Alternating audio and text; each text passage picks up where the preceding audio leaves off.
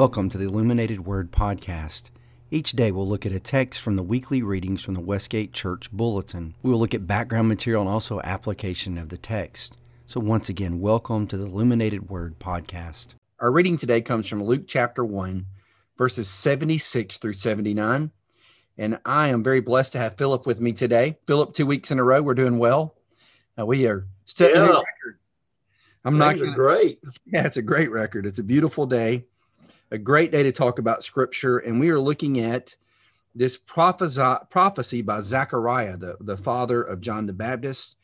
John the Baptist has been born, and now through the Holy Spirit, he's filled with the Holy Spirit.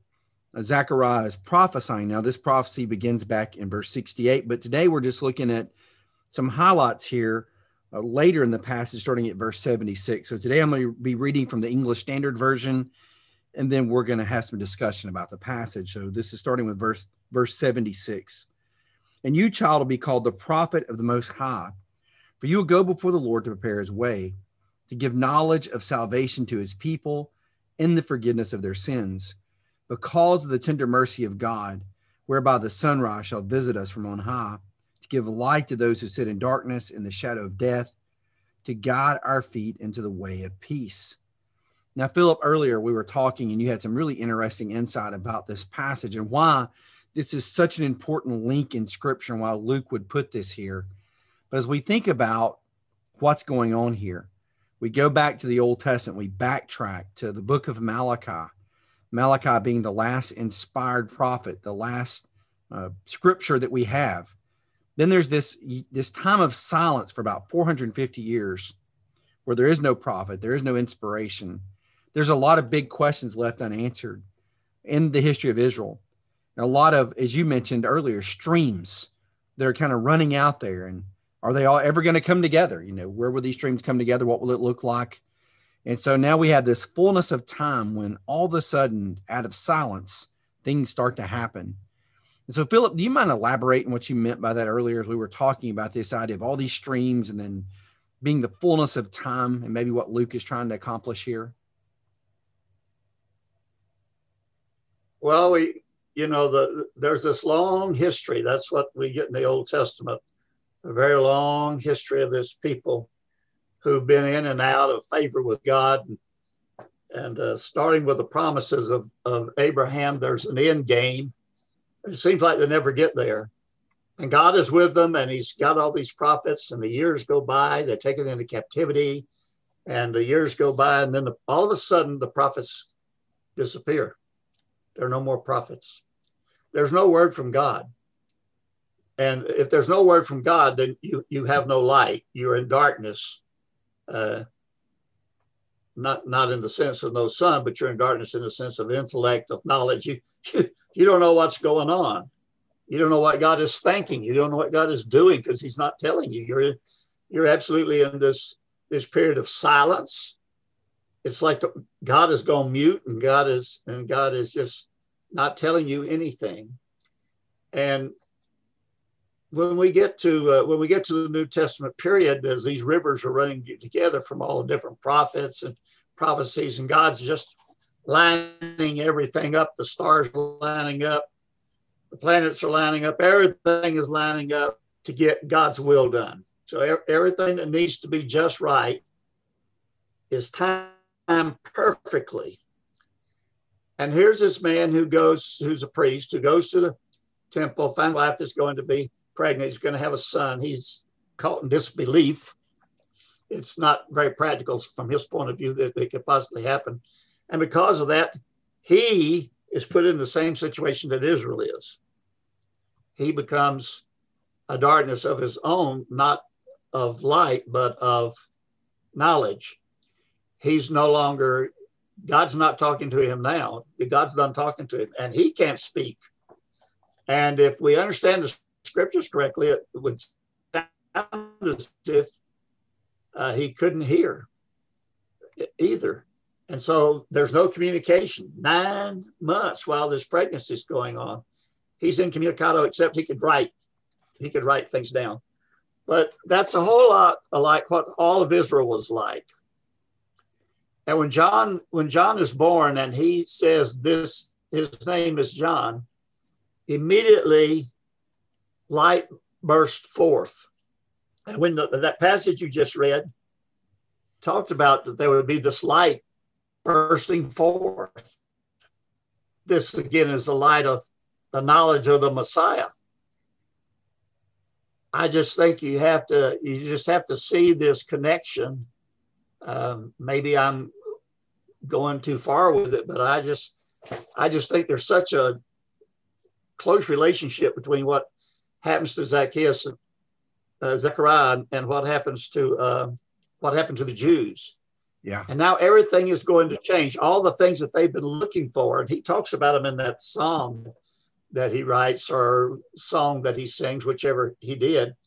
He talks about all those things, that they're going to be restored and their enemies are going to be put down. And he keeps talking about the mercy of God and the salvation of God. And these are all the things they've been longing for hundreds of years. And God was mute. And he's saying, God is no longer mute. God is no longer mute. And so he turns to the child and says, you have a special role in all of this. And I just think it just shows how God has worked everything right to the moment.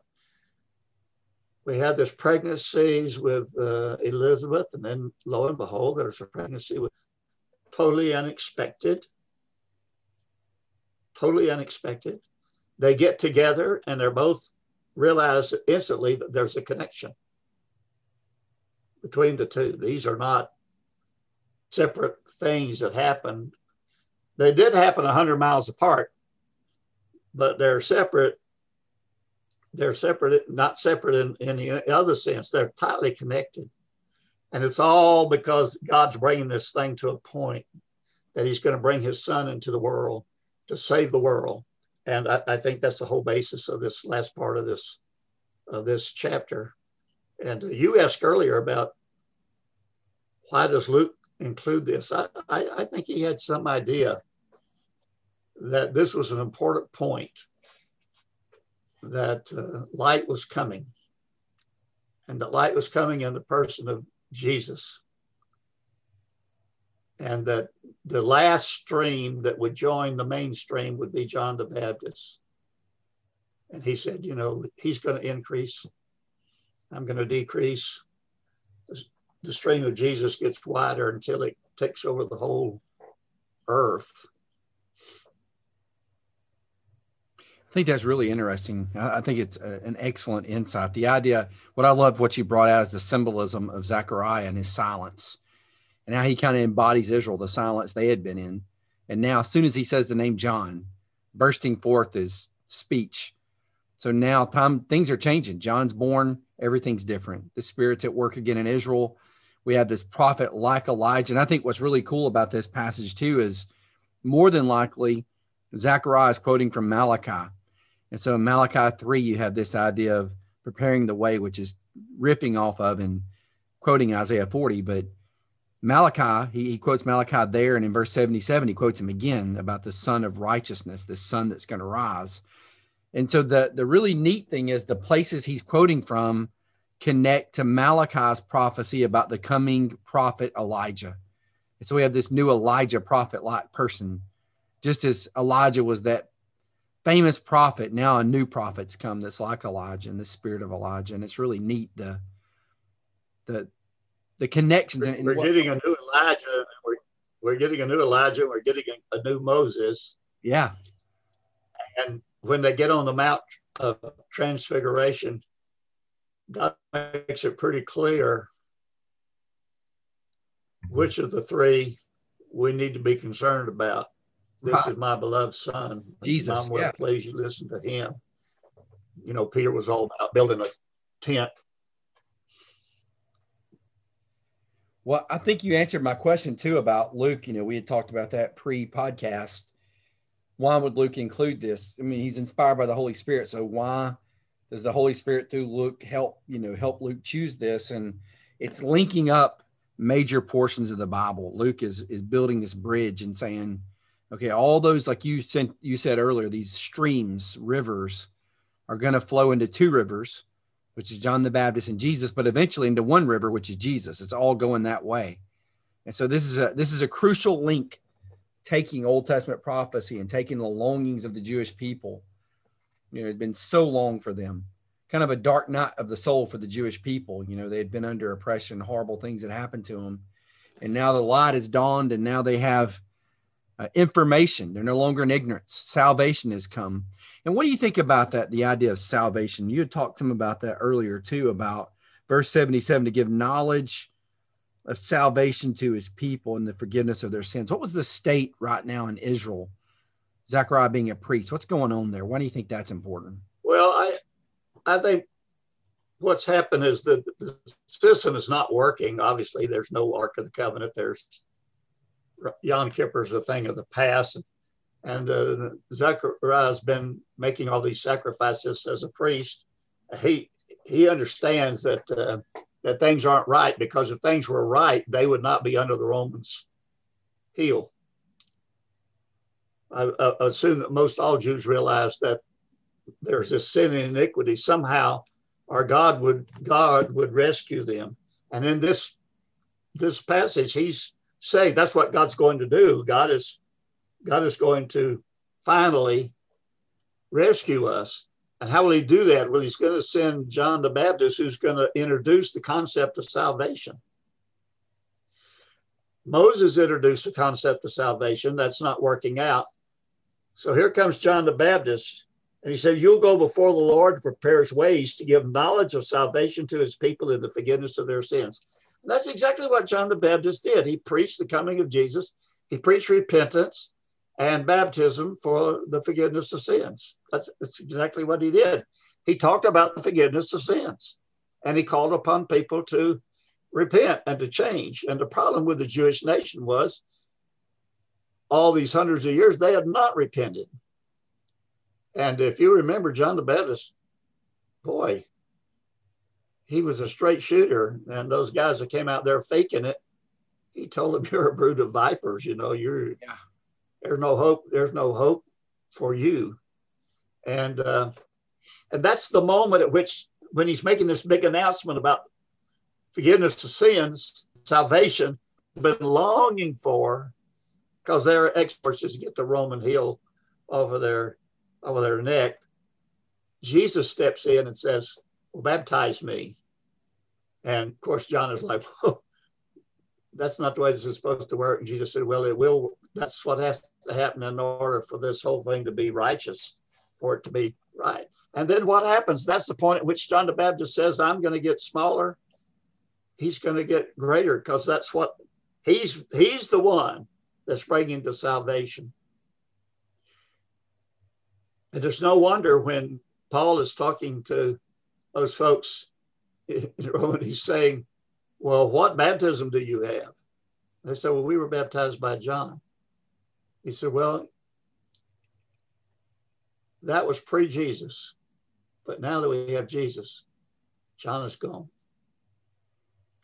And that one stream now flows. And there's no salvation under any name except under the name of Jesus. It's a beautiful picture. It is.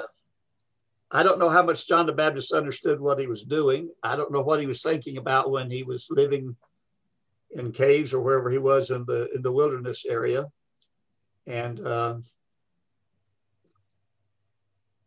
but when the time was ready, he knew to come. And Jesus knew to come. It's amazing. Yeah. They both knew to come. They were in their 30s. And neither one of them had done any preaching, and all of a sudden, they wound up in Jerusalem. Yeah, something prompted them to get moving and get going. And I know we don't have time today, but to get into that whole theory of what's going on out in the wilderness with John. Where is he in the Judean wilderness? Is he with a community of people? Is it like Elijah? Does he have a community of prophets that he's with? I mean, you kind of wonder. But here's another point. As you were talking, I was thinking the book of Acts and Luke are written by the same guy. So I find it interesting that Luke does include later followers of John the Baptist post church age, like not post-church age, but during the church age, during the age of the Spirit in the church, and post-resurrection, post-cross of Jesus, you've got, well, what about John's followers? I think he puts that story. There's probably tons of stuff Luke could have picked from, but he picks these things selectively. So he's telling us now the proper place of John the Baptist, which could have been a confusion in the early church. They could have been confused about John. And he's saying, okay, the proper place of John is, man, there was a drought. There was no prophecy. He's the last great prophet, basically, of the old covenant, so to speak. I mean, you can look at it that way. He's the last great prophet, like Elijah. He comes. And so later, years afterward, we run into these John disciples in Acts 19, and they're told, no, you need to be immersed in Jesus Christ. You need to put your faith and trust in Jesus. That's what John the Baptist was all about, was to point you to Christ. So this really tied up some loose ends, Philip, like what you were as you were talking, things started to click for me where the Bible's fallen into place, like Luke especially. And it's been a blessing to me to work through this. So as we're thinking about the takeaway from today's podcast, and just tell me if I've got this, Philip, that God's plan is a perfect plan. It's a good plan. All this was figured out. This is the fullness of time, and God starts to act when it's time to act. And so John the Baptist has this magnificent role to play in God's plan, but it's all pointing to Jesus. And maybe we should all have the same attitude of John and say, he must increase and I must decrease. It's about Jesus all day long. Yeah, I think that's right. Everything's pointing to Jesus. There was one thing we didn't talk about this message. Maybe we just, as we end, we ought to discuss just a little bit. That's the frequent use of the word mercy. Yes. If you've ever been in the need of mercy, you've been at the point where you've done all you can do, and you realize you're an unprofitable servant. You only have one hope, that the judge or whoever, the boss, the employer, will be merciful. We had a saying, throw yourself on the mercy of the court. Yeah. And that's what Zechariah is seeing here. The only way out of the situation, because they are so deep in sin, that the only way out of their situation is for God to be merciful. Amen. And we need to realize that, before we get too giddy, we need to realize that that's where we are without Jesus. And Jesus is mercy that we don't deserve, but without it, we're lost. I think that message resonates today, Philip, because we live in a merciless time. People need mercy. I mean, you look at social media shaming, you look at people that have made mistakes 20, 30 years ago, maybe in high school.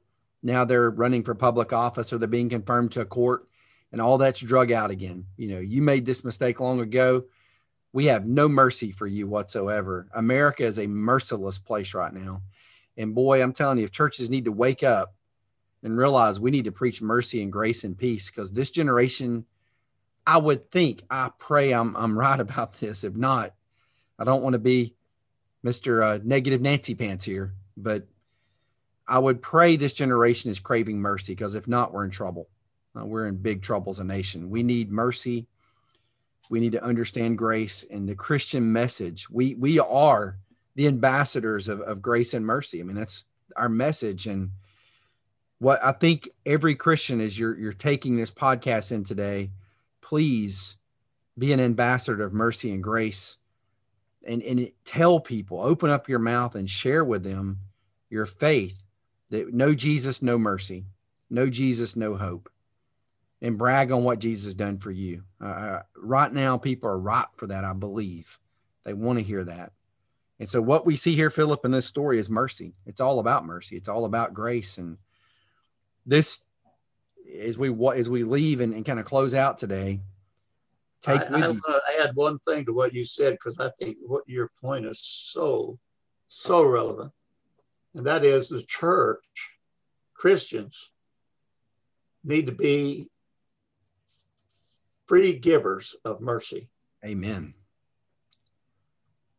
And we can't expect the world to change if we become unmerciful ourselves. Blessed are those who have mercy, for they receive it. And right now, the world needs some mercy. I mean, there's so much turmoil and so much hatred and so much bitterness. And Christians can't partake in it. We just can't. We can't get caught up in it. That's right. We have to be forgiving. We can't get in this vortex of anger and vitriol and hatred and bitterness. We are an oasis of grace and mercy. That's who we are. And we got to do it. We've got to embrace that. And this message, I mean, you're thinking about that time period. You're dealing with a time in Rome and in the Jewish faith. I mean, in Judaism at that time, there was no mercy and grace. It was just a lot of anger, a lot of self-righteousness, a lot of vindication, much like our world today. And the church came in like a thunderbolt, and they grew because people were craving that. And I think it can happen again, but Christians are going to have to be the ones that decide to be agents of grace and mercy. Well, Philip, this has been awesome. Once again. And I appreciate all the hard work you do in putting these podcasts together and your material and how you prepare. And I think this will be a message. Maybe it'll stick with people through the weekend, and pray that everyone here has a worshiping community that they're a part of, as that they're gathering with God's people on the first day of the week. But just want to say, have a great weekend, and would love to see you guys back next week as we close out our podcast. Philip, you have a great weekend, my friend. Well, we're sure going to try.